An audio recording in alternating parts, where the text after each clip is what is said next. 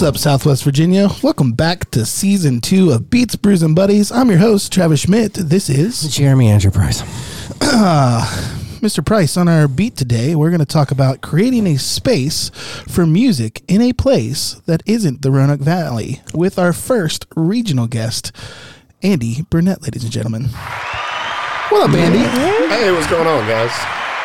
Andy's got a little smirk on his face because I got real formal real quick, yes. And it's been kind of unprepared. slight shenanigans since we've started. So this one might get out of hand. It might.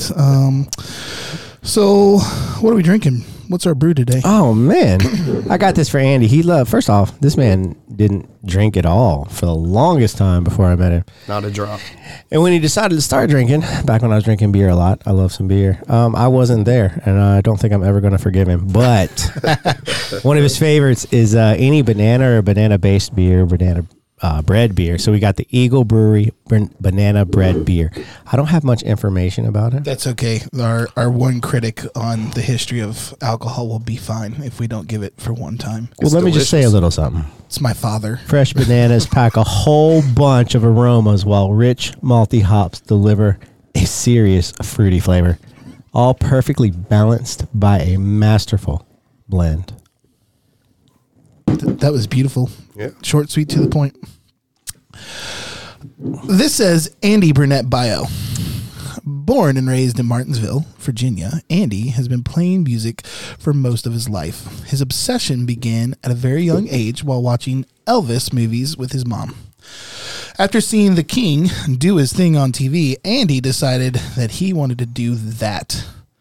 He began to dabble with guitar and drums when his cousins started taking lessons at a local music store, and he would go over to her house and beg her to show him what she had learned at her lessons. After learning a few things, he begged his parents for an electric guitar of his own so that he could begin pursuing his rock star dreams.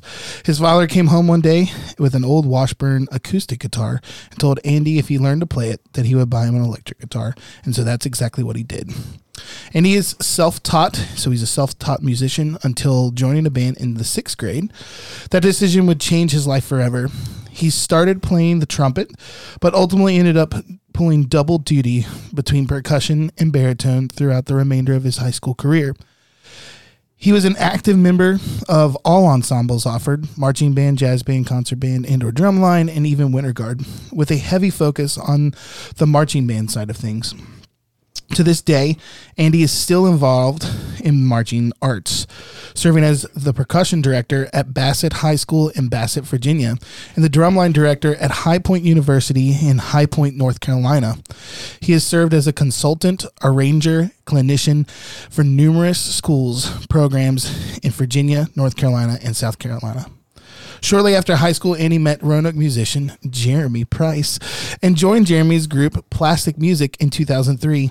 In 2006, the group landed a 9-week residency at Busch Gardens in Tampa, Florida. In 2008, the group relocated to Las Vegas and became the #1 booked act on the college circuit in 2009. Toured the country extensively, performed numerous NBA halftime shows, toured Mexico, performed in the 2008 European All-Star Game in Paris, and made several appearances on local and national TV. While living in Las Vegas with Plastic Music crew, Andy began cutting his rock and roll teeth in a band called One Loud Secret. The band was a power pop quartet consisting of Jeremy Price on guitar, Leilani Dibble on vocals, and Dave Mcgraw on drums, and Andy playing bass. The band enjoyed some success on the Vegas circus as well, but more importantly, taught Andy how to be a member of a hardworking, constantly evolving rock band. After moving back to Martinsville in 2011, Andy began looking for ways to make more money that still allowed him to do what he loves. He began playing solo acoustic shows at local bars, which eventually led him to the formation of the Andy Burnette Trio. Today, the trio is a staple in the local music scene, consistently performing over 125 shows a year. Andy continues to do solo shows and occasionally can be seen with his duo partner, Jake Earles, as the I said Ake, Andy and Jake show. I was doing so well, and that's like the second to last sentence. And he currently resides in Fieldale, Virginia, with his fiancé, Ashley Perkins, his 9-year-old daughter, is it Amelia? Amelia. And his dog, Jackson.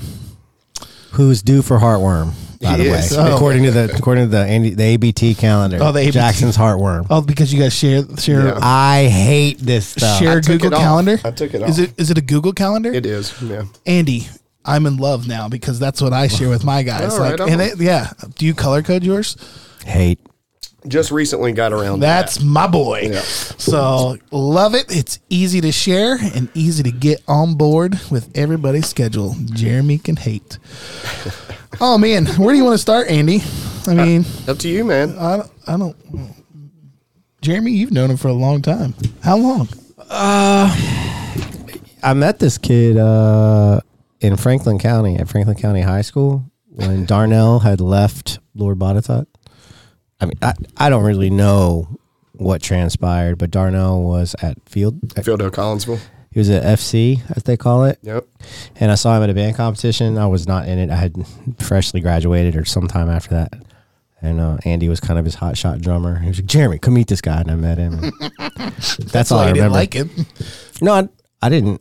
It was a brief interaction. Yeah, it was super brief. I mean, I was a kid. That guy's good. Yeah. I don't like him. And well, it wasn't that. I just didn't really care. Well, maybe that's me projecting as you, and that's what I would have been like. I don't like him. No, well then, when Plastic Music came about, it was 3 guys, and then when we got serious, I needed 5 guys because it was like a piano player has 10 fingers. We need 10 arms. Was what I did in my head, and I want to get my friend Teddy because we drummed in high school, and he's quite the resume. Mm-hmm. And he was like, "Well, I'm teaching this kid down there." Well, a couple of kids actually, but Andy kind of being the main one. And he came up and we started working, and we just over time developed this, became a staple in that 5-man ensemble that went places. That's super super cool. And then I got a chance to play with you with Plastic Music. You did. Yep. 2022, right? It was, or was it 2021? It was 2021. Yes. It was fall of 2021. Yep. And let me tell you, ladies and gentlemen, that whole group was packed full of exceptional musicians and very talented, and I was the new additional 9 part. You weren't the only one. I know there were several others. So, but I was part of that new 9, is what I was saying. So, yeah, Andy, you got chops, son. So, yeah. Not anymore. Don't be humble. I got them old man hands now. Yeah. Well, you're doing a lot. So Yeah, trying to. So let's start with as our first regional player. Talk about Martinsville and Danville and places that you play at, and how that has that area changed over the years for you. And Okay. maybe give a little history where you started. So, growing up in Martinsville, so back in the 90s, Martinsville had like a true scene. Like there was several original music bands, most of them were grunge and that kind of thing. They only had one venue to play at though. So every weekend you would go and see 8 bands on the same night. And like it was a thing, but I was really too young to like take part of it. But other than that, there was really no venues to play what you would traditionally, think of like bar bands playing. Like the bars didn't have bands. It was all DJs. And, so at that time, I didn't think that was an option, right? So I kind of dove into the marching band world, and, that was my focus for all that time. And then all the stuff that you had heard in my bio kind of transpired. And then when I came back, there was a couple open mics happening, but still, that was really it. There was still no bar gigs to be had. And so I was like, man, I think this is a market that's kind of being overlooked because there's several places down there to play. They just hadn't really figured out that you can do that. You know what I mean?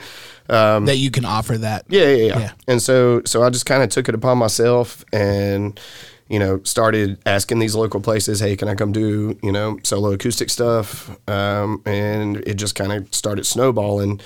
And when it really changed was the trio. When the trio first started, we landed a every Thursday gig at this place called the Windmill, which is inside a hotel in Collinsville, which is in Henry County. And so once that kind of happened, you know, all the old school musicians were like, oh, playing every week, you're going to saturate the market. You know, nobody's going to come see you every week, blah, blah, blah, blah, blah, blah. Well, they were wrong. Like, it just kind of snowballed and snowballed and snowballed. And so, you know, for the past, that happened in 2017. Oh. And we've held an every Thursday gig since 2017 in Martinsville. Now, it's happened at 3 different bars, but, you know, it wasn't of no fault of ours that it ended at the, you know, the first place just decided to stop doing entertainment. Did COVID have... COVID happened a little bit, you know. Ownership change at one bar, but other bars were quick to pick it up. You know, I had like places competing to make it happen. So then lo and behold, all the local restaurants, and then we had some breweries pop up down there. Like we have Scuffle Hill Brewing, Mountain Valley Brewing. You know, the live music thing just started picking up. And, you know, before you know it, I'm playing 3 nights a week, 4 nights a week sometimes between Martinsville. Danville's always kind of had a bar scene. Yeah. And so I just kind of worked my way into that because it's close. It's 30 minutes down the road for me. And so, yeah, like I'll play anywhere that anybody will have me. So You've come up here to Roanoke a few times, right? A few, yeah. Yeah. And we're starting to a lot more. In 2023, I have a lot of Roanoke venues on the calendar. Big Lick Brewing. Oh, good for you. Yeah. It's a great little place. This is the first year that there's been that many. Oh, There's been like a few total.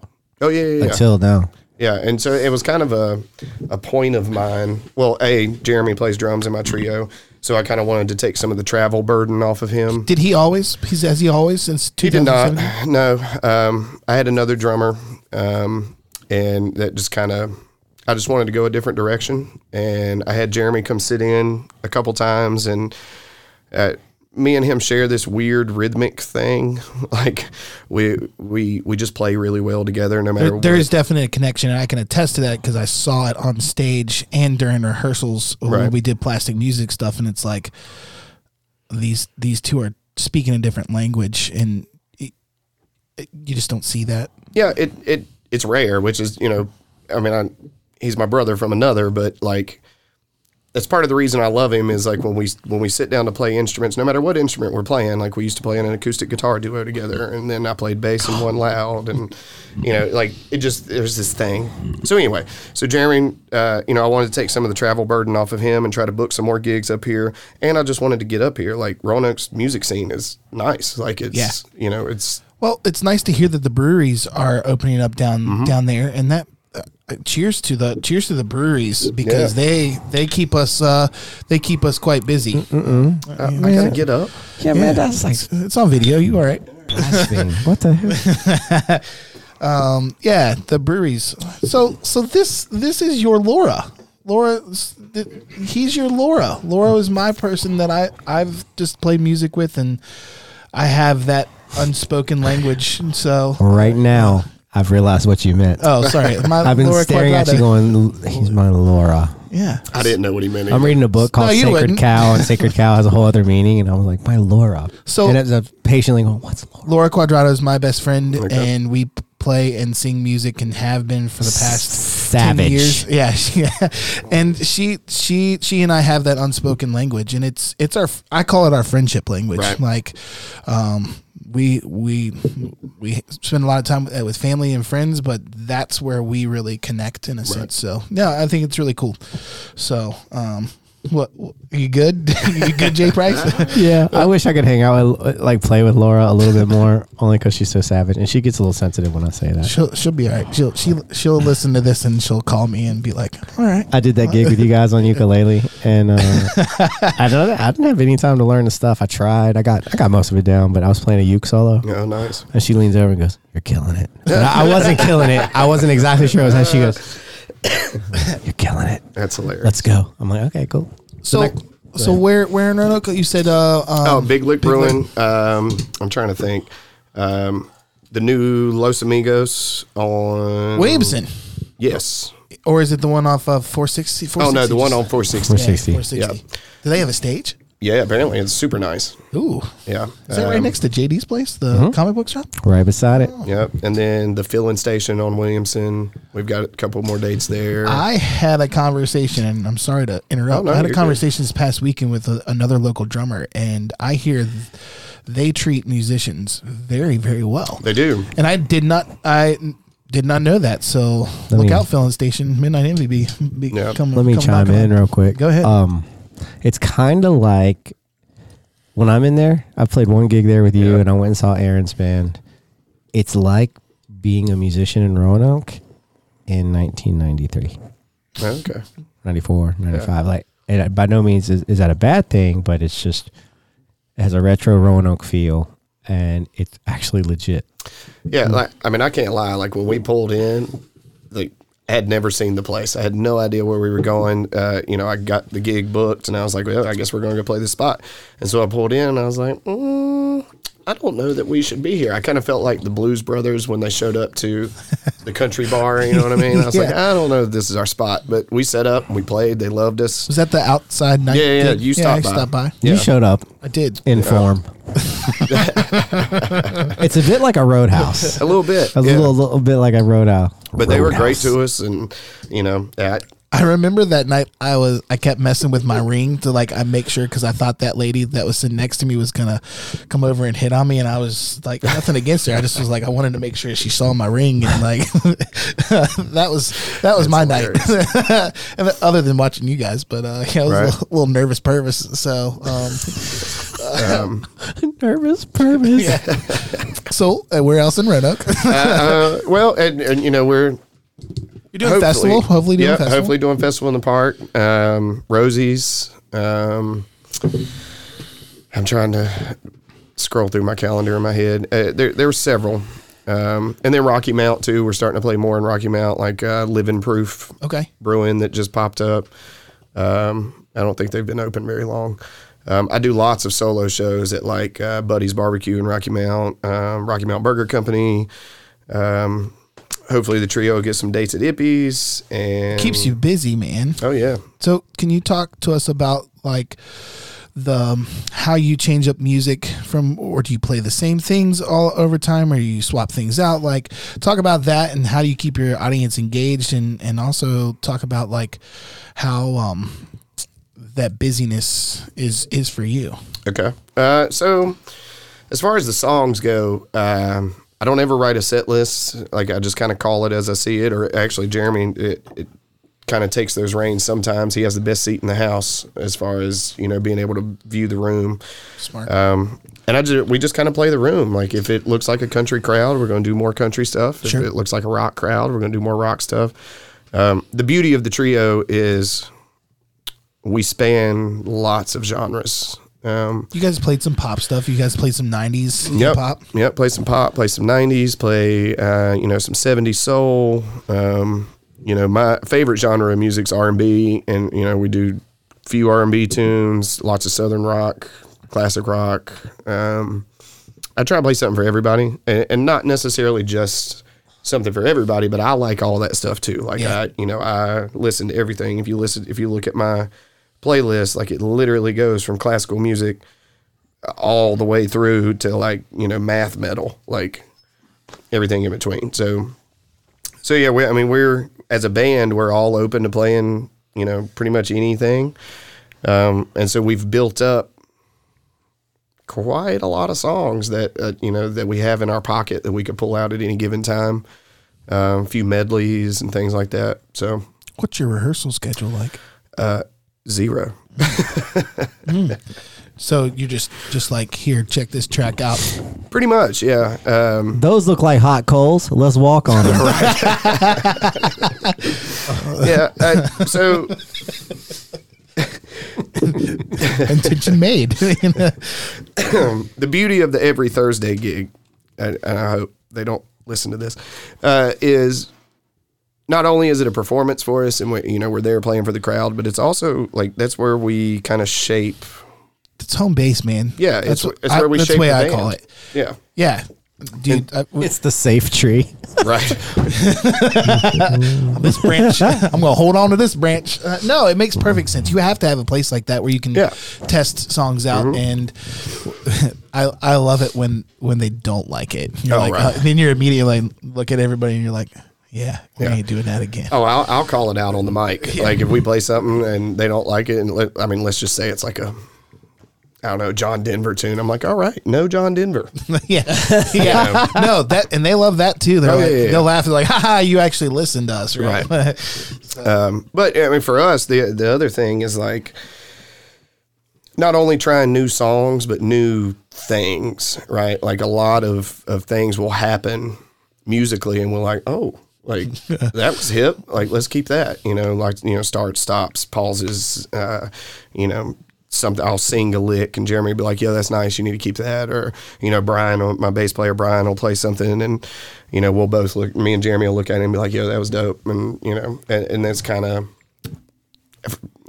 I don't want to call it, that's our rehearsal, but it kind of is. That's that unspoken language that you have to have too. That's our rehearsal. It is. Well, how many times have we also talked about on the show, like live performing is the best way to learn. So, yeah. I mean, well, it's the pinnacle. It's I set the coals up and now I'm cooling them off. Well, there's an issue with like, getting too confident and then getting better at that process, and then that's when you walk across those hot coals, but you trip and fall on your face. Yeah, which I've done numerous times. But now you're very comfortable with the process, so I don't think you fear it at all. I do not. Which could be counterproductive. Right. But I mean, it's a real good way to, as much as I don't like working that way, it's kind of a necessity. Right. Because it's so far apart and we're dads. And we have multiple projects. Your projects are kind of stacked on you have work music and then your project music, and it's nested. So you have the trio, the duo, and yourself. So that's nested all in one. And between that and being fathers, it kind of has to be that way. So we've just gotten better at doing it. It's not my preference. I'm clearly vocal about it, but at the same time, it is beneficial in the long run. We've been doing it so long that if we had to box up 45 to 90 minutes of really good stuff, it's there. Oh yeah. And we got paid to format this over time. So I have no complaints. It's just, I will voice myself. He's like, let's play this. I'm like, yeah. No, well, but I'm starting to like this Matchbox 20 song that we play. Oh, that I do not like it. I've never liked it. When he first started playing with us, I'd call it, and he'd be like, "Oh God!" And then there was this one very gig. viscerally on stage. Oh yeah. There was this one gig. Sorry, like it starts with the guitar intro, and so like I start it, and I hear him say, "Don't have to, I get to," and he comes in, and I'm like, "Oh Jesus!" But now. But now it's evolved into this thing where like we do it our own way, and part of that's because of the way he plays it, and I know it's because he's bored back there and like plays it in 7/4. Well, dude, it is Jeremy Price, but that's not true. We just add our little bells and whistles to it, and it's become like, it's definitely a staple in our set list. I mean, it's one of our stronger tunes, whether he likes it or not.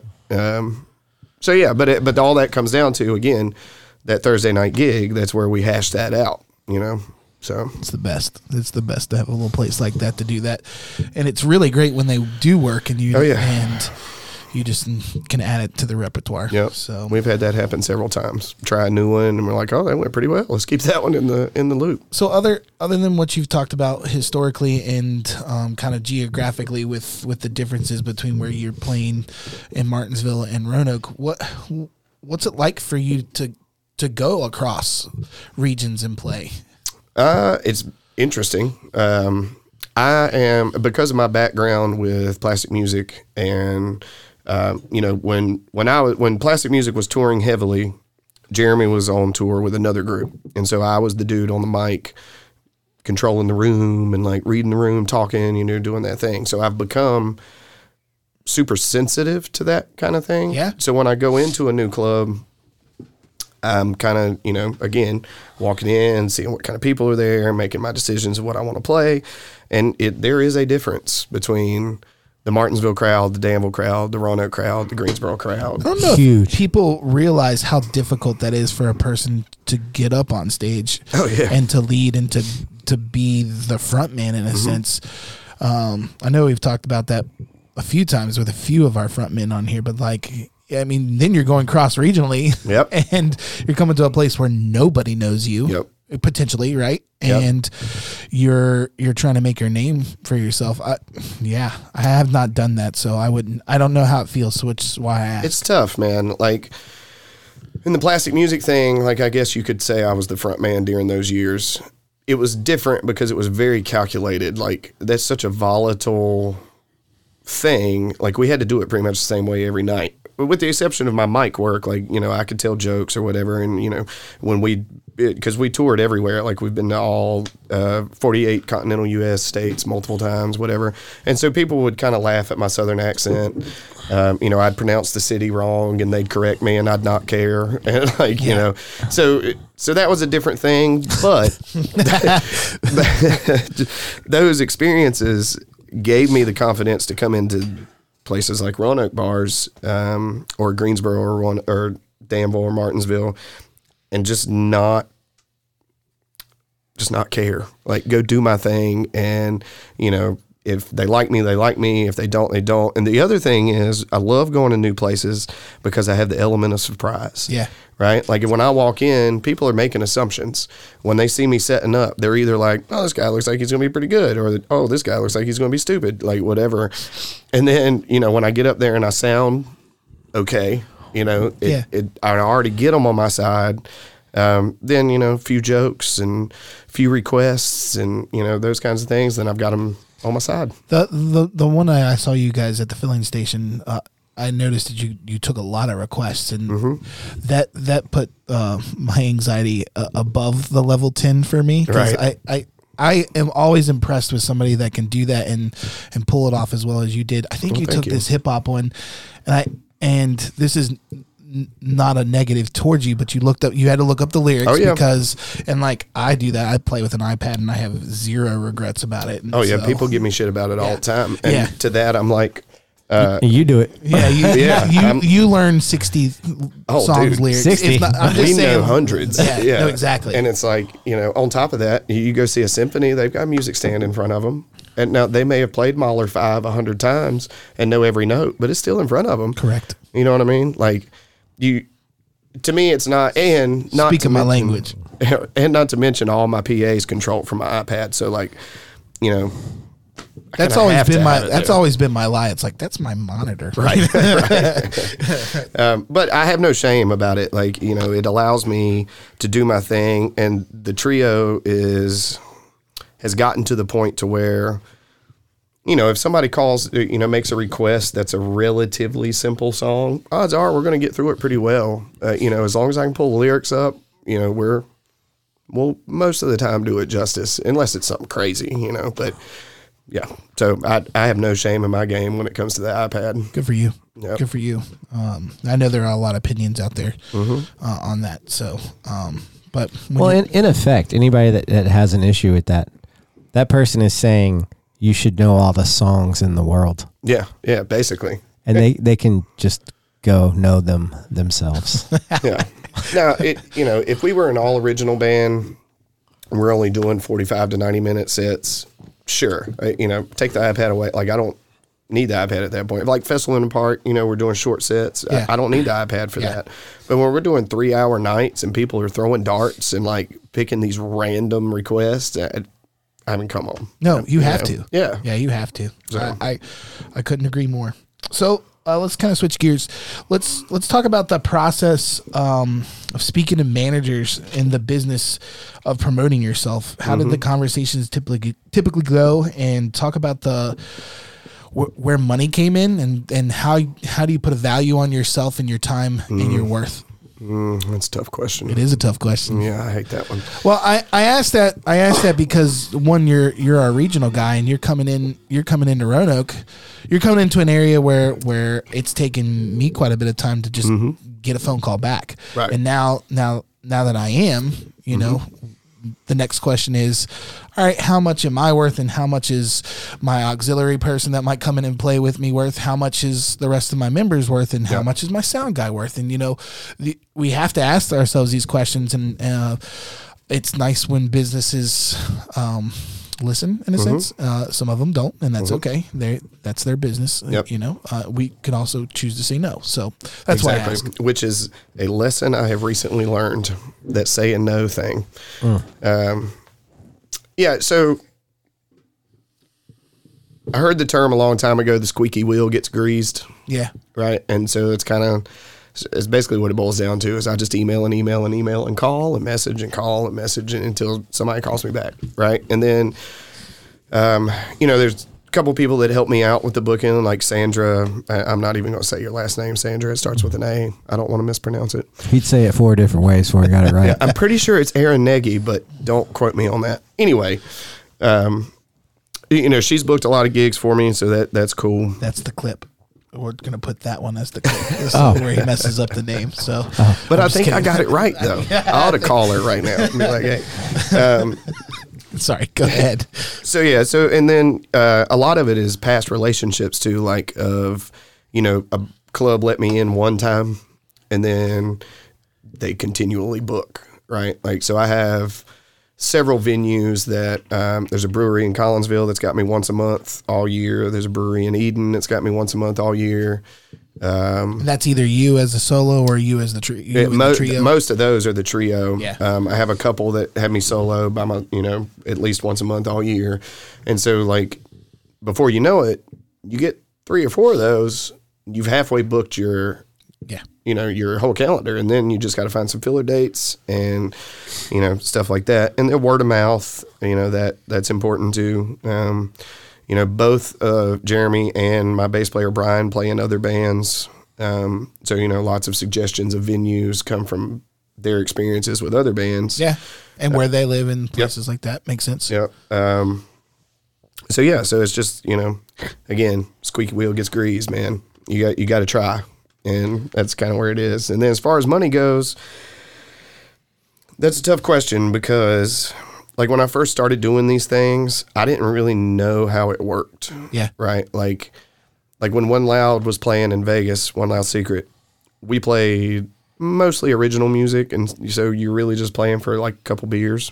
Like, nobody pays for original music, even there, And so we were, happy as hell to do it. Yeah, maybe a meal. A meal. So when I came back home and people's like, yeah, man, how about 69 for $100? I'm like, man, hell yeah.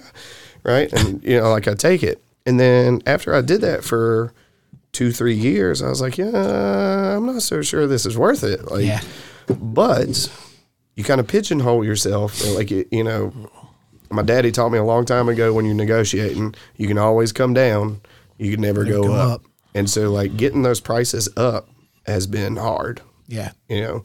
Tough conversations. It is tough conversations, and I've had to say no to a couple places. It's like talking to Cox Cable and like, why did you up my price? I've been a good member of your company. Like, what went up? I don't know. That's the thing. It's like the ether. Right. Well, what changed? Yeah. Energy. Why am I getting electricity charged more? Right. Yeah. So what went up?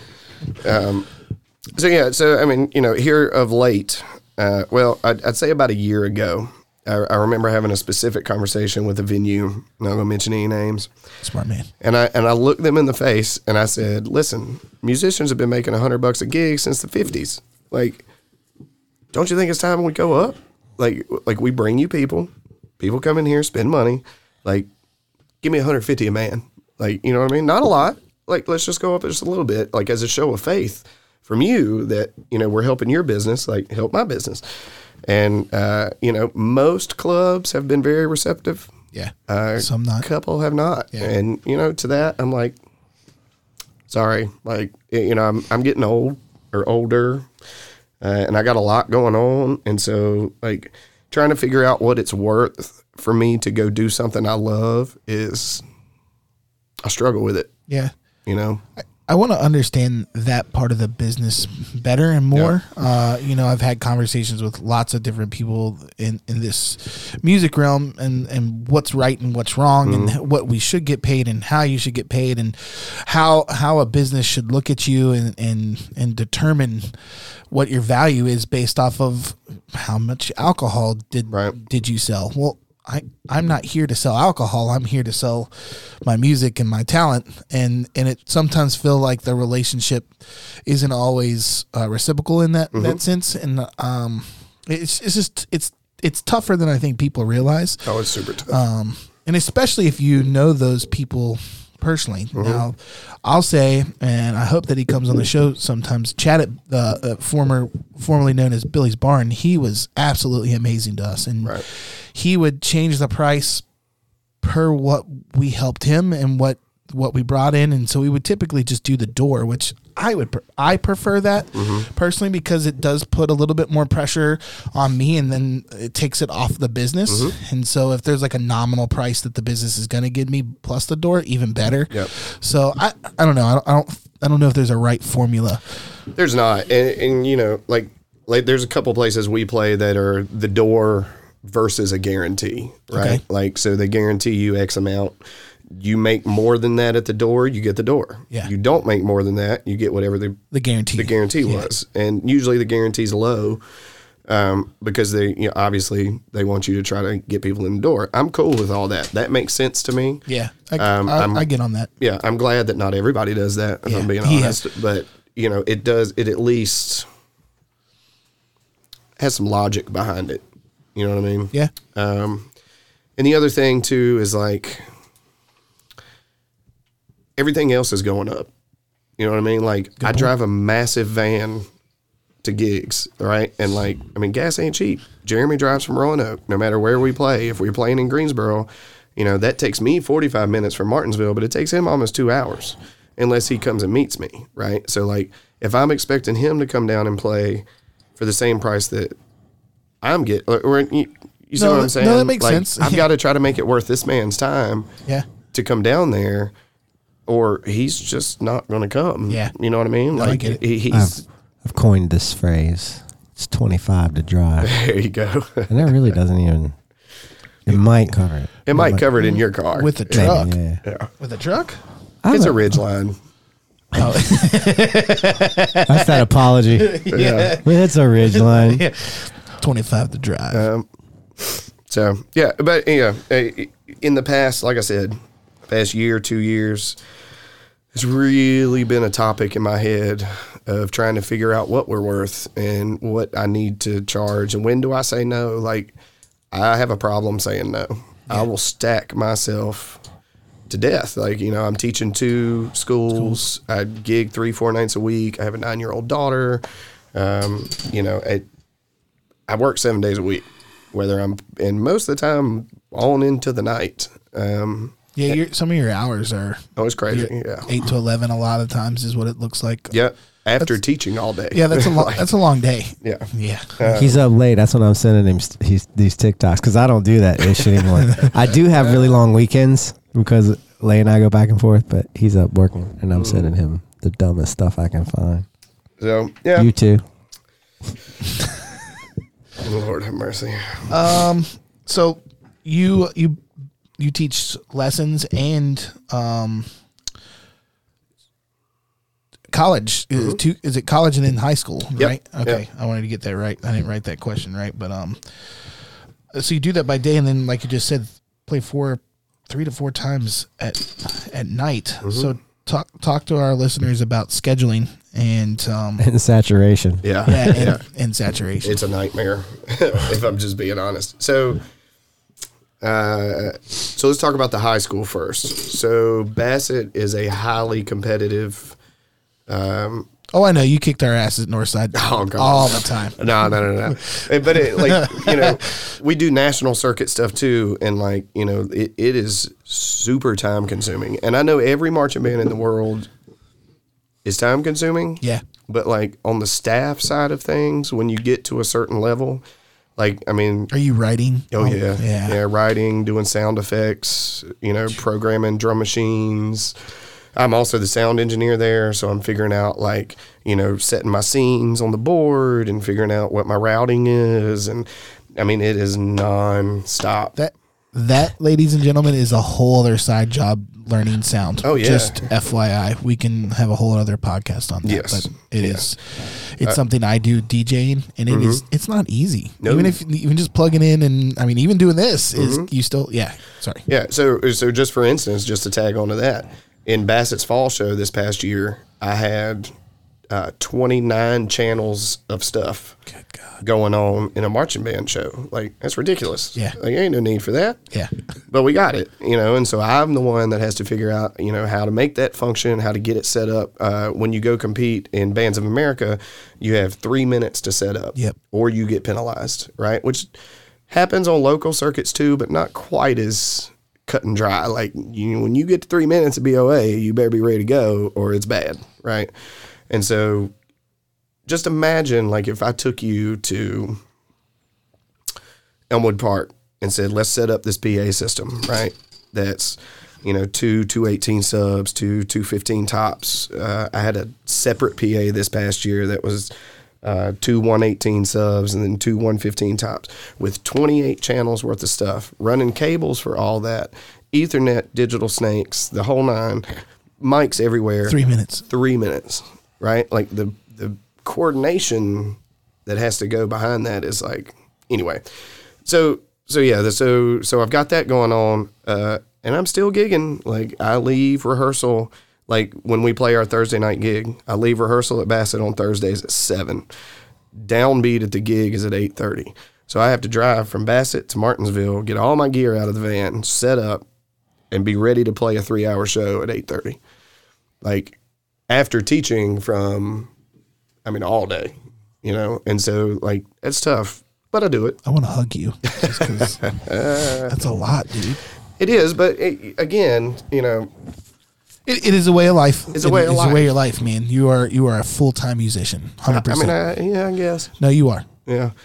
But, you know, it goes back to that, if you love what you do, you never work a day in your life. Yeah, And absolutely. even though it sure as hell feels like work, I still love every minute of it. You know, like, I love the teaching and I love the problem solving of the whole figuring all that stuff out at the marching band level and then going to play my gigs. Like, I'm going to do it as long as I can, you know. So in a sense, a lot of this new technology that we have with sound equipment has been kind of beneficial for you. It's better to pay the top dollar stuff, the digital stuff, so that you can run it quicker and on the fly. A lot of the powered stuff is easier to set up than the passive stuff. So no, like, I mean, technology is great, and there's been a lot of a learning curve for sure. But I mean, I use it in the trio. Like, my board is iPad controlled. I use it at Bassett. I use it at High Point, actually, for their marching band. I, you know, designed their PA system and had them buy the gear and get that all worked out. And, you know, I'd control that from an iPad as well. And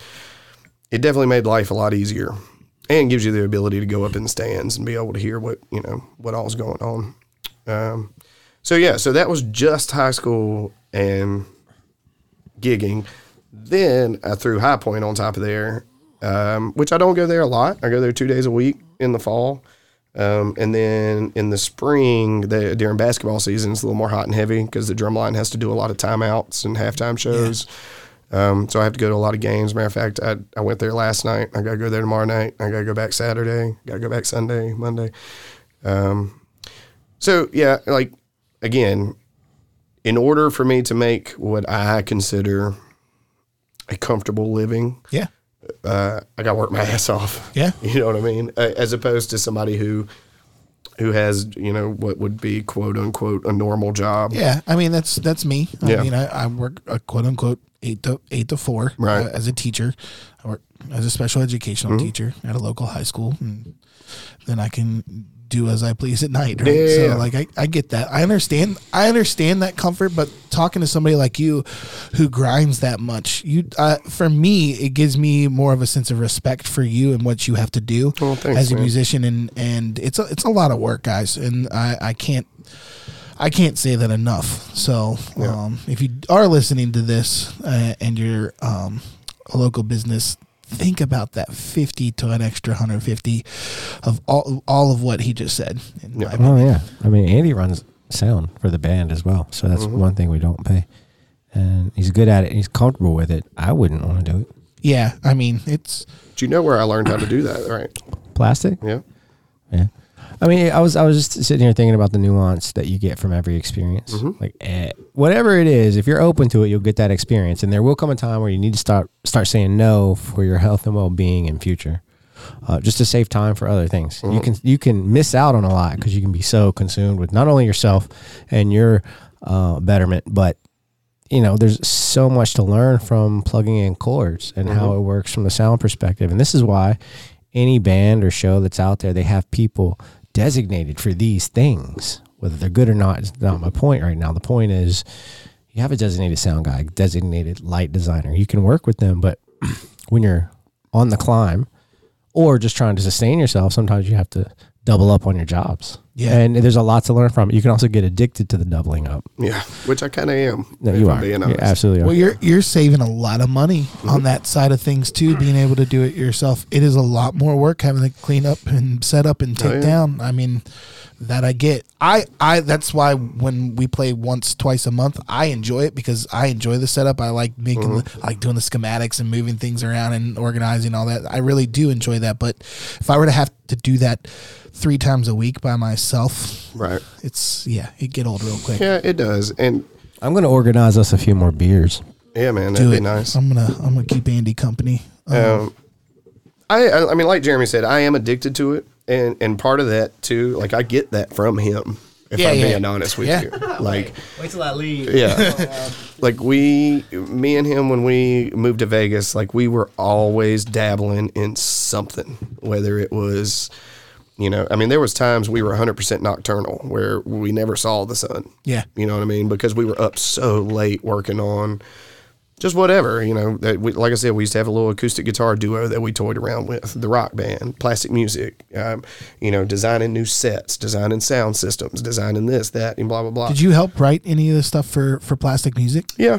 Most of my input was more on the ment side of things like choreography. Yeah.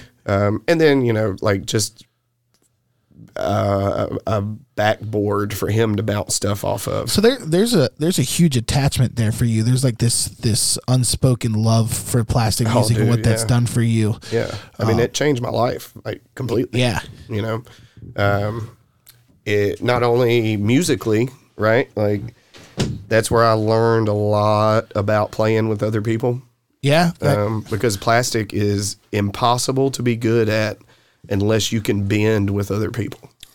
I mean, I played such a very small role in that, but it was the most intensely fun thing I've ever done, if that makes sense. Yeah, it's great. It was like one of the coolest moments for me on stage, and I've done a lot of cool things, but like that for me was like, one, I'm playing with my mentor, right. 2, I'm watching my mentor play with some of his best friends, and there's something really neat, in my opinion, about watching somebody you love and care about play with people that they love and care about, and it's a whole different side of love to me, and it's kind of neat. And so Plastic Music, there was a time that we did the craziest stuff for no real reason. Like, so at the time when Plastic was first popping off, we had no gigs, was making no money. Yeah. We were just chasing this little idea. I lived in Martinsville. Actually, me and 3 other dudes of the 5 lived in Martinsville. We were driving up here twice a week. I mean, I could barely eat as it was, but I'd hop in my little Dodge Neon and drive to Mohawk Avenue and play these magic markers. And then Jeremy said, hey, let's take gymnastics. He did. Yeah, I'm 24 years old, 25 years old at the time. Jeremy's getting ready to be 30. I was 29. He's missing a couple steps. No. It was kind of suggested that maybe we should look at it to make the show or whatever. So it wasn't just, hey guys, let's take gymnastics. So let me tell you how. Let me tell you how Jeremy suggests things. So he says, hey, let's take gymnastics. And we're all like, okay, cool. Yeah, I'm into that. Next thing we know, a tumble track trampoline shows up at the house. And we're like, what is this? And he's like, oh, it's what we're going to learn to tumble on. Now, granted, we hadn't taken not a nary gymnastics class yet. You didn't need to. Yeah, exactly. He had already learned everything about it prior to buying that trampoline. I guarantee it. He read that instruction book. Yes, he did. Yes. And so we go jump in here, and like first night, man, like we're all having our good time, jumping around, learning the equipment. I try to do some flip in the ball pit and fold myself up like a chair. They thought I was dead. Like they had to come pull me out of the foam. Did. I thought that was done. Yeah, like he thought I was paralyzed. And I'm sorry, I should said, no, I'm good. Yeah, I was like, no, I'm good. Couldn't breathe. And so Plastic Music, man, like that first group, the first 5, I mean, blood, sweat, and tears for just an idea. Like we had no idea what was really going to happen. That's where the great ones start. Yeah. So no, it was a good time, man. It changed my life. I saw the world, portion of the world. Got to move. Lived in Vegas for 2.5 years, 3 years. So here's Travis throwing the coals again. So he when we first started reintroducing Plastic Music, and he was going to add the Ghost, the 9. He's like, "There's this guy. He's going to be a little skeptical of doing this 9, but he's gonna work up to it. I promise." Like it. And I'm talking about Andy. Yeah, I'm paraphrasing. Probably a good idea. Well, well, and just listening to you tonight talk about how much that experience meant to you. I was like, I understand that because I'll be honest, I was freaking afraid of you. I was like, this guy don't like what I'm playing. I think I'm scared. And then when we played, and like it was so much better. Well, and you have to understand, I'm student to several teachers, and I've kind of been that for a long time. The House of Schmidt was. And sorry to repeat myself, people of audience, but I was a leader of a bunch of mentors and a bunch of people and best friends, and it was tough. It's so tough. And so I bring this up because you have such a passion for it. Like it's on the outside, you're like, you want to respect that and own up, and you didn't never know somebody's story until you talk to it too. So like, I think it's really cool how intense that played in your life. It was very intense. So, like the whole addition of the things, I wasn't against that. Just side notes, right? Like you said skeptical. I didn't say you were going to be against. Yeah, and I wasn't skeptical. I just kind of. You don't like change? No, I'm into change. So the first 5 dudes, like I said, we spent so much time together and rehearsed so much that like it was almost like we could do no wrong. Yeah.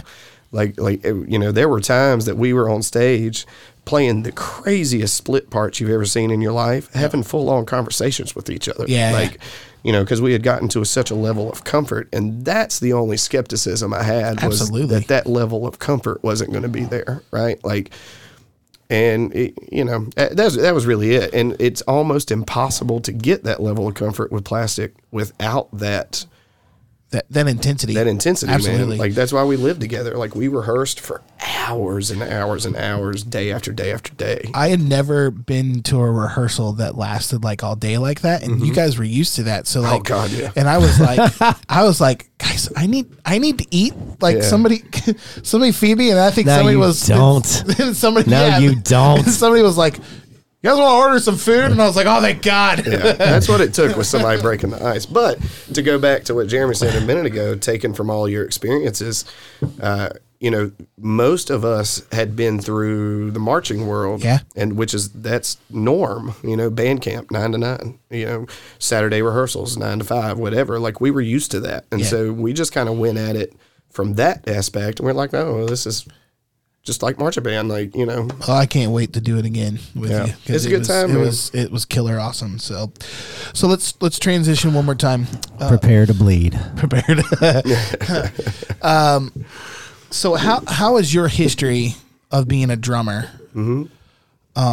played a role as you being a guitar player? A lot, actually. first off, I miss playing drums. So if anybody's looking for a drummer, call your boy. Second off, it just, the only thing that I really claim to be good at is rhythm. Like, that's the only thing that I really am like, I'll go toe to toe with a lot of people and feel good about it. You know what I mean? I don't consider myself a good guitar player. I don't consider myself, really great at anything. I just really understand rhythm. Yeah. And it's because of drums, it's because of marching bands, because of plastic music, like all these experiences. And so I do think when I play guitar, that rhythmic sense allows me to lock in with him, allows me to lock in with the bass guitar player. I play different solos than other non-rhythmic guitar players might play. I saw that one time. I did. I think, and come at me. I think it makes you a better guitar player. I mean, I don't disagree with you. Like, I do think. I'm just saying in general. Yeah. Like in general, if you have some form of rhythmic background, drums or percussion or whatever, I think it makes you a better guitar player in a sense. I mean, I agree. I mean, Jeremy, he's probably the one to ask. Like, I'm very what's the word I'm looking for? Self-sabotaging sometimes, self-doubting. But I do think that the rhythmic side of things gets overlooked a lot. Yeah. When I teach at Bassett, I get in front of the winds a lot, and, they're so concerned with notes and scales and, intonation and this, that, and the other. And they forget that those notes on the page without the rhythm are just notes on the page. You know what I mean? And then the rhythm without the notes are just rhythm. Like, you can't separate the two. Like, you have to, if you're going to work on this one and be really good at this one, you got to really be really good at the rhythm side of it too. And so, I feel like that gets overlooked, and I think it's the most important thing, because I think that's what the general public feels the most, right? Like, when we're playing in a bar to a bunch of, drunk bar goers, they're not worried that I hit a C sharp instead of a C. Correct. But if it's in the wrong beat or like a wrong timing, they notice it. You know what I mean? Well, they feel it internally. Yeah. Internal clocks and all that are a real thing, It's visceral. Yeah. So, I mean, I agree. It does I do think the rhythmic background makes you better at really anything you try. Like, I felt it a lot when I played bass back in the day. I want to play bass. It's fun. Yeah. I think I play bass. Alex plays bass. Yeah. I'm not. He's over there grinning. Alex is a sub for the Andy Burnette Trio. He is. Oh. He's played, 4 gigs with me? 4 or 5? Yeah. All right. Look at you, Alex. He said he's going to sub for everybody else. Alex Gross, ladies and gentlemen. Man out here trying to get a gig. Now you're getting all those benefits of subbing for everybody. Gigging for everybody. What was Alex, our third guest on the podcast? Third or fourth, yeah. Yeah, right on. So, podcast. I'm feeling happy about not asking the financial implications. I feel like he kind of already answered that, don't you think? Well, he's a full-time musician, somewhere between teaching and playing. So the implications are that's his living. Yeah, that's what it implies. That's what I was going to say. I feel like it's already answered. So, you ready for the Bunny Gauntlet? I'm ready. Here we go. What's happening?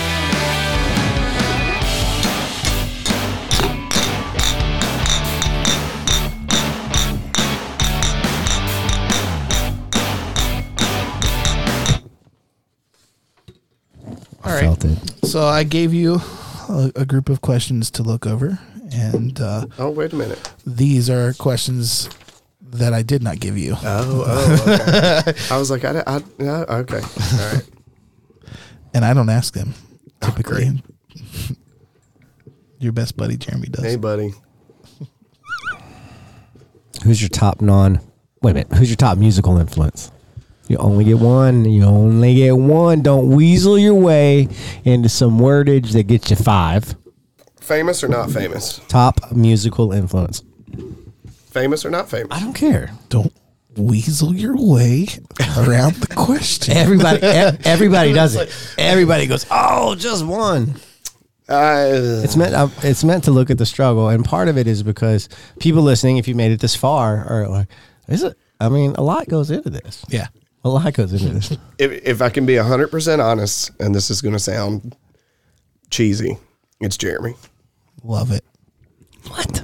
Yep. It's Elvis. No, it's not. No, it's Elvis. No. So magical and whimsical. That's really What sweet. the fuck is going on? It is. So whimsical. I've learned so much from him, and like, you know, he shaped and opened my eyes. Not even necessarily taught me things that he's good at. Like, just he's opened my eyes to like world percussion and, you know, all these other types of music and the found percussion stuff and how to bend rhythm. Like, the weird thing about Jeremy, those of you that don't know Jeremy, is he can play metronomically dead on, and he can manipulate it at will. Right? And that is something that when I first saw it, I was young, it blew my mind. And so like, I didn't even know that was a thing. It's like the Force. Yeah. So yeah, so it's Jeremy. And if you give me a famous person, it's Prince. So I'm weaseling my way into Man, I it. done beat Prince. Yeah. Why, people got to stop weaseling out this question, man. He did it in a way which was super sweet. And I'm not letting it go just because he said me. No, I've been a ball Andy, buster I'm my trying, whole life. I'm trying. Hey, I ain't worried about you. Well, no. So the beautiful. First off, a lot of people may not say that. You know, it wouldn't have because we're here in the room together. Yeah. Like I know that I've influenced a couple of local people heavily, Yeah. and they'll actually have nothing to do with me.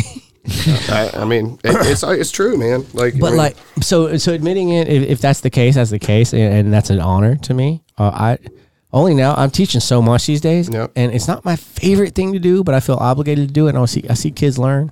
I get these emails, I get messages. People are like, "Hey, Connor." Well, it's Connor. Okay, speaking as my hey Shelby and Connor. You know, he was kind of in a crunch to. He was at North Cross. He's the only percussionist, and he was encouraged to take lessons to go to a district or regional band, whatever it is. Yep. And he made 6-chair symphonic in about Nice. 3 months' time. So I understand the value of what that is. So kudos to you for sharing. Yeah, it. man. But more than that, I say this a lot to a lot of my students. We disagree a lot now, and that's how I know I did my job. Yep. Because if you're going to funnel and assist someone on their journey, you know, by no means do you stand on any sort of pedestal, but if that person goes so far that they can intellectually and philosophically disagree with you, they're their own musician now. I do feel like I can stand my own ground with you now. There was a long time that I would never open my mouth. Like, if you brought up something musical, I'm like, oh, well, he knows more than I do. Like, Right. you know, I'm just going to let that ride. And then as I progressed, I started picking things that I liked from you and things I didn't like from you. And to me, that's an influence. Like, Yeah. you know, and I've gotten more of that from you and I've been taught by some really good people. But I've gotten more of that from you than anybody. So cool. That's cool. You've spent a lot of time. Oh, together, yeah. though, too. A lot of and that time and the proximity. The word I was looking for is, I mean that plays a big role in my I opinion. mean, a lot of folks end up hating their teachers, and I wouldn't never say I was Andy's teacher. That would never happen. No. We were acquaintances. You would never acquaintances the whole- teach me anything. I had to watch you. Yeah. Like, I asked you to give me lessons. You're like, nope. I pay him for him. Yeah, he wouldn't do it. My last year on Stomp, they were all asking me for notes all day long, and I'm like, we'll get there. I don't know if it's a good thing or not. But point being, and I'm just going to say it again.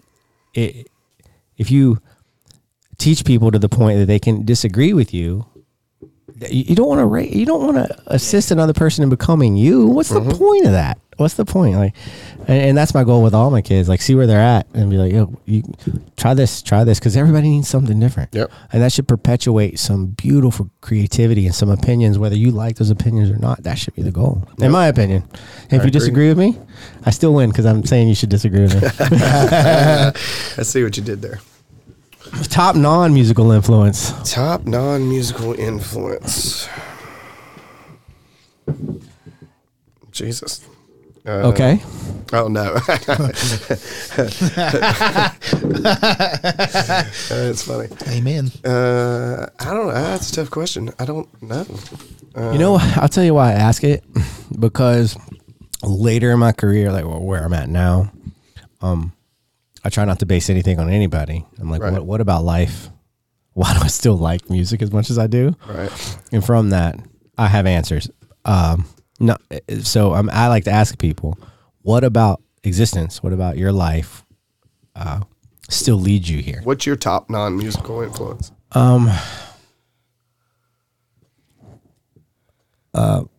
It's either my daughter or, I mean, I don't know. I got 5. It's either my daughter or just waking up every morning. Yeah. I have a new appreciation for just simply waking up and having the chance to share things with people, Right. be it musical or not. Yeah, I don't know, man. That's too deep of a question for me right now. Like I need to ponder that for a minute. Well, I can ask you the next one and we can come back to Okay. it. Name one thing you would go back and change if you could. You come on this podcast, we're going to ask you about regret, son. Oh man, to be honest, I don't know that there's anything. If I'm being really, really honest with you, like as a matter of fact, not to sound whatever, I was thinking about this the other day. If I were to die tomorrow, I've lived a really good life. You know, like I've struggled.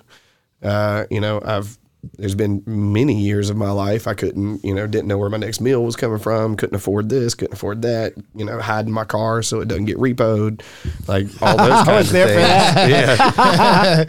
Yeah.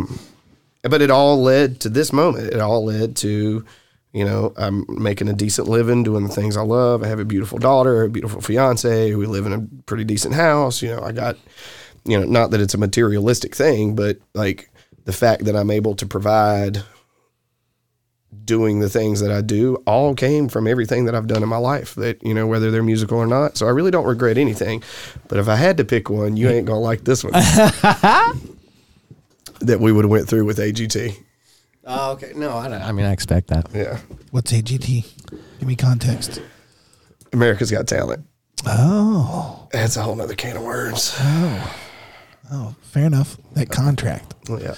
That contract. He's not the only member of classic music that agrees with that. Had lots of. And just out of curiosity, not because I just wanted to, because it was such a spectacle. But but anyway, That's a story for another day, right? it is. It's a long Maybe. story. We were on AGT. We made apparently the top 100. We got an AGT Wikipedia or something. Yeah.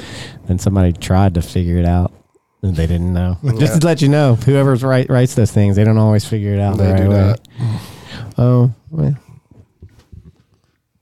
What's next? your top Top non-musical non-musical influence. influence. Oh, we're already Dude, back. harmony, boy. Some of that. Give me some of that high fives. We're already back to it. Was that a 4th or a 5th? I couldn't hear very well. What was it? That was like a half. I couldn't really. It was real. It was really close. It was pretty close. It sounded robotic to me. Like a semitone. Oh, I got a semitone. Really, I couldn't really hear it. We'll replay. We'll do. We'll see it later. We'll do replay. See that later. If it's got to be a person, No, it No, could be anything. It could be your car. that's not it. Though I do love my van, but other than that, I don't know, man. It's just the drive, like the journey. journey, yeah, and like trying to figure It's this a great thing. answer. Yeah, just trying to figure this thing out, man, and like again, as I'm approaching 40, like I'm starting to think about things like retirement and like, all the things that people that went through the normal job life is going to have that I'm not going to have. And how am I going to get that? Like I enjoy that uncertainty and how am I going to overcome it? You know what I mean? Or how am I going to achieve it? I mean, like me and you are very similar in the fact that if you give us a challenge, we're going to go through with that challenge, like one way or the other, and so that's it. It's just a challenge. I don't know what to call that thing. There's probably a psychological term. I call it, I think of it as the underdog effect. And I've become so attached to it. I've actually had disputes with Leilani over the years because I will naturally put myself in that position. Oh, yeah, me too. To get people to expect less. It's like it's a survival technique. Something weird, and you might, as a behavioralist, you could tell that I've always enjoyed it. And the good part is I've learned a lot of things, how to thrive, how to survive, just like you. Bad part is when I get to a certain level, I'm very content with that level because I never set the heights higher. Yeah. And it's not always bad, but sometimes it is bad. But I just love the fight, and I love proving people wrong. Several years ago, I told some people that I was going to open a shaved ice business, and everybody kind of laughed. Did you? I did. Where is it tonight? We weren't sponsored by it. So listen, He sold it. I sold it. I started it. I ran it for 4 years. It was semi-successful. I had a standalone location and a mobile location, and I sold the whole business, and came out on top. And Heck yeah. and everybody kind of was like, from that was the moment that, like, especially my fiance Ashley, that was one of the moments that she was like, oh, like, when he says he's going to do something, He's going to do it. he's going to do it. Just Like follow through. he's going to make it happen one way or the other. And it's like Jeremy said, the underdog thing. Like, I kind of enjoy all right, watch me. Like, I'm going to do it. Same thing happened when we moved to Vegas. My parents were like, this is a terrible idea. You need to stay home. Like, Dad was pissed. Mom was like, you just need to go get you a job at the factory. Like, this, that, and the other. And I'm like, oh no, like, I'm going. And, good, bad, or ugly, like, let's see what happens, and it worked out. And, just literally in the past 4 years, probably, the people that are closest to me have kind of learned to leave me alone and, like, just let me do my thing, Yeah. But, I'm 38, almost 39. So that's 34 years of me doing this or things like that, it's taken me to prove that I got this. I got this. Like, guys. calm down. You know what I mean? Like, and if I don't, I know where to go to get help. I'm not afraid to get help, those kinds of things. So, I love that. yeah. So, before we end, I would like to hear a funny Andy and Jeremy story. What the hell? Oh, Did y'all plan this? No, No. Because I was adamant on our first season to not have too many people that were close. you were. Adamant. I'm still kind of adamant. This is- And you're gonna call this guy? Okay, Lord. This is. Dude, I don't know where you want me to go with that one. Well, we've kept it not explicit right now. So if you want to go explicit, we'll just put that E at the end. I'm just kidding. there've Don't been do that. There've been a couple. Let's see. Funny Andy and Jeremy story. Well, I don't know if I want to answer any of this because they're all going to go so south that, like, cancel culture is going to come after us and it's going to be bad. Leave those details out. Yeah. I mean, what would And you? then tell cancel culture they're not canceling anything. I know, It's still right? happening. You just Yeah. it happened. We can't go back and change it. Like, and it's gonna happen. The more you do it, the more people who are anti-cancel culture are gonna do what they want to do. all right, I'll tell you a cheeky one, right? Like a cheesy, funny one that had me and him both literally crying. And y'all might think it's the most stupid thing ever. Nope. So when we were in Vegas, Jeremy was playing guitar in a band. I was playing bass. And we used to have this thing where we would go, Jeremy was a tone chaser at the time, right? And meaning he wanted... I know what this is. He wanted the dopest amp, the dopest pedals with his $250 guitar. And Can I interject real quick? interject? I don't like talking about tone or anything now. This guitar thing, I really enjoyed it. I don't really like playing the guitar. He's great at it, like by the way. I like when people have guitars and play guitars. I've always thought of them as a little bit different. When I went to play it, I wanted to approach it completely different than the way I approach drums. I think there are some mistakes in the way that I approach drums for my longevity and trajectory. And one of which is that I didn't always just allow myself to be myself. I was watching too many people and trying to do what they did. So in this event, and One Loud Secret did really well to be in Vegas. Mm-hmm.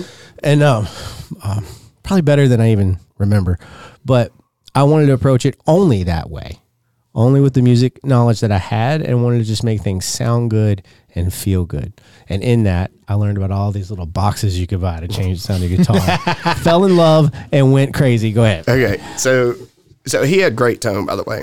He used to get the pedal board gazers at the gigs. He had this monstrosity thing for his ukulele for a gig, and I loved it. No, dude, I used to get mad. I used to get mad because I had pretty good bass tone, and people would come over and look at his pedal board. And I'm like, guys, like I got one over here too. Like y'all can come check me out. Anyway, so we used to do this thing where we'd ride around to all the guitar shops in Vegas and check out pedals and amps and this, that, and the other. So this one faithful day, we're riding around and we go to like probably 6, 7, 8 stores, right? And looking at nothing but pedals. Great spots. Great spots. And so when you look at pedals, Priorities. you're staring at your feet the whole time. Yeah. Right? Like you're hitting the pedals and you're looking at your feet. So me and Jeremy were in these stores and we're like, yeah, man, hit that one again. Yeah, okay. Oh, let's go to this one. Okay, right on. Go to the next store. Oh, check this one out. Cool. All right, check it. Okay, right, next door. We get home, right? We walk in the kitchen and I look at his feet and I'm like, Jeremy, look at your feet. And he's like, what's wrong? Looks down, 2 totally different shoes on. All day. Like I'm not talking like he had a white Reebok and a white Nike. No, I'm talking like a lime green Reebok and like something like a pair of ice creams on the other foot. Like was probably ice cream. Yeah, it was probably ice creams. And so we had been staring at his feet all day. Like I'm talking 8 hours, and neither one of us. He said, "Did you know your shoes are different?" and Jeremy's just kind of, he's like, focused on those pedals, that tone. And that was, I mean, dude, we died laughing. Yeah, if you would have been there, oh my God, it was so funny. But then the rest of the stories are way too dirty for this. I love it. Well, we can talk about that post show. I'll enjoy post show. Let's have a third. I know. Well. Andy, thank you so much for coming on Beats. Thanks for having me, man. You want to set up the song you want us to play at the end? I don't think I sent you one. You didn't, but you can tell me if you're just going to send me one and I'll play it. If not, I'll cut this. Yeah, let's cut all this. Okay. I mean, I don't know what to send you. I mean, I can send you the One Loud stuff that I'm playing bass on. I don't have any of my stuff recorded. There's the Plastic Music stuff. There's the SAD stuff. You mentioned Secret Acoustic Duo earlier. Yeah. It's called Secret because it's meant to be a secret. One of our YouTube videos never got a dislike. Yeah. It's thousands of thousands of views. Leaving Appalachia. Leaving Appalachia, Driftwood. Well, then let me finish off, ladies and gentlemen. Andy Burnette. This is episode 4 of Beats, Brews, and Buddies. You guys have a good night.